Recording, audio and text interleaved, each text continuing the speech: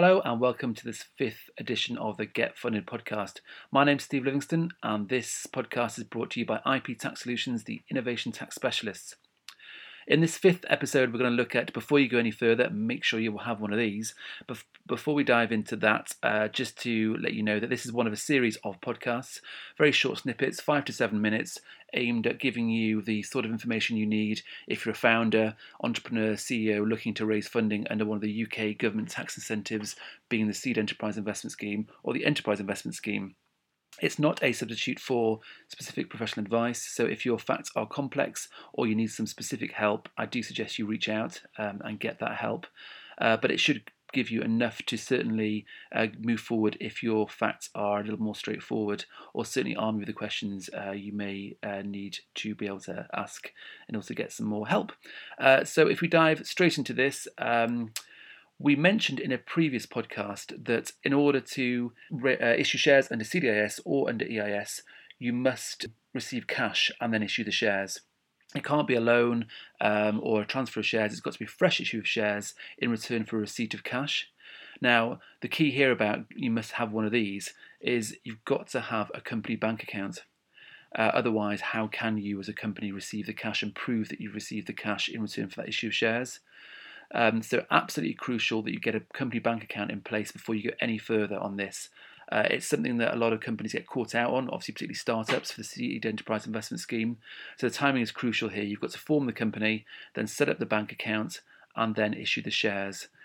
So once you've got the bank account in place, it could take a few weeks, then at least you know you can then prove that the cash comes in, shares are issued, ideally the same day, then there can be no dispute over what that cash is for. So bank account, absolutely crucial. While we're on the subject of receiving the cash, the limit that you can receive for Seed Enterprise Investment Scheme, the maximum amount the company can raise under Seed Enterprise Investment Scheme is currently £150,000. And that's not an annual limit, that is it under Seed.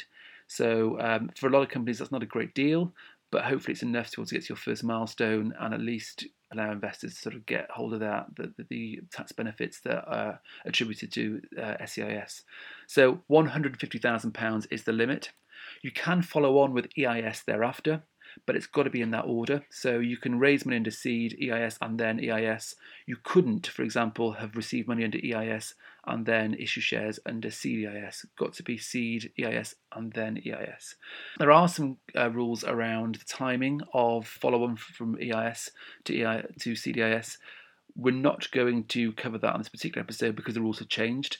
We will cover that on a separate episode because there's a few things to sort of jump through on that particular one. So those are the key messages for this. Make sure you have a company bank account before you proceed. And the second point is you have a £150,000 limit under CDIS. We will cover the limits under EIS in a separate episode. Okay, so if you want to reach out to us for further assistance, you can contact us at IP Tax Solutions. We are the innovation tax specialists.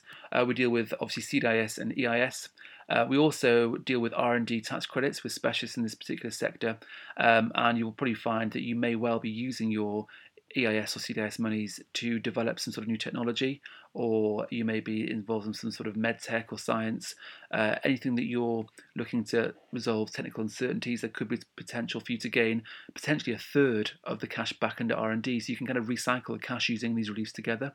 And also the patent box is another area where we do some work. So it's kind of from formation through to development, R&D tax credits, and then commercialisation with the patent box are the areas in which we can help. You can obviously find us at our website, iptaxsolutions.co.uk, and our email address, info@iptaxsolutions.co.uk. We also have a blog at businessn2k.com. We'll have future episodes there and also other podcasts as well. But for the Get Funded podcast, you can find it there. You can also find it on iTunes if you can subscribe there. And if you could ideally leave a rating, that'd be much appreciated, as it then allows it to more readily get found, hopefully by other entrepreneurs and founders as well who may be looking for this information. Obviously, you can give us a call on 0161 961 0096. But that wraps up this particular episode. I hope you found that useful. My name's Steve Livingston. Thanks for listening.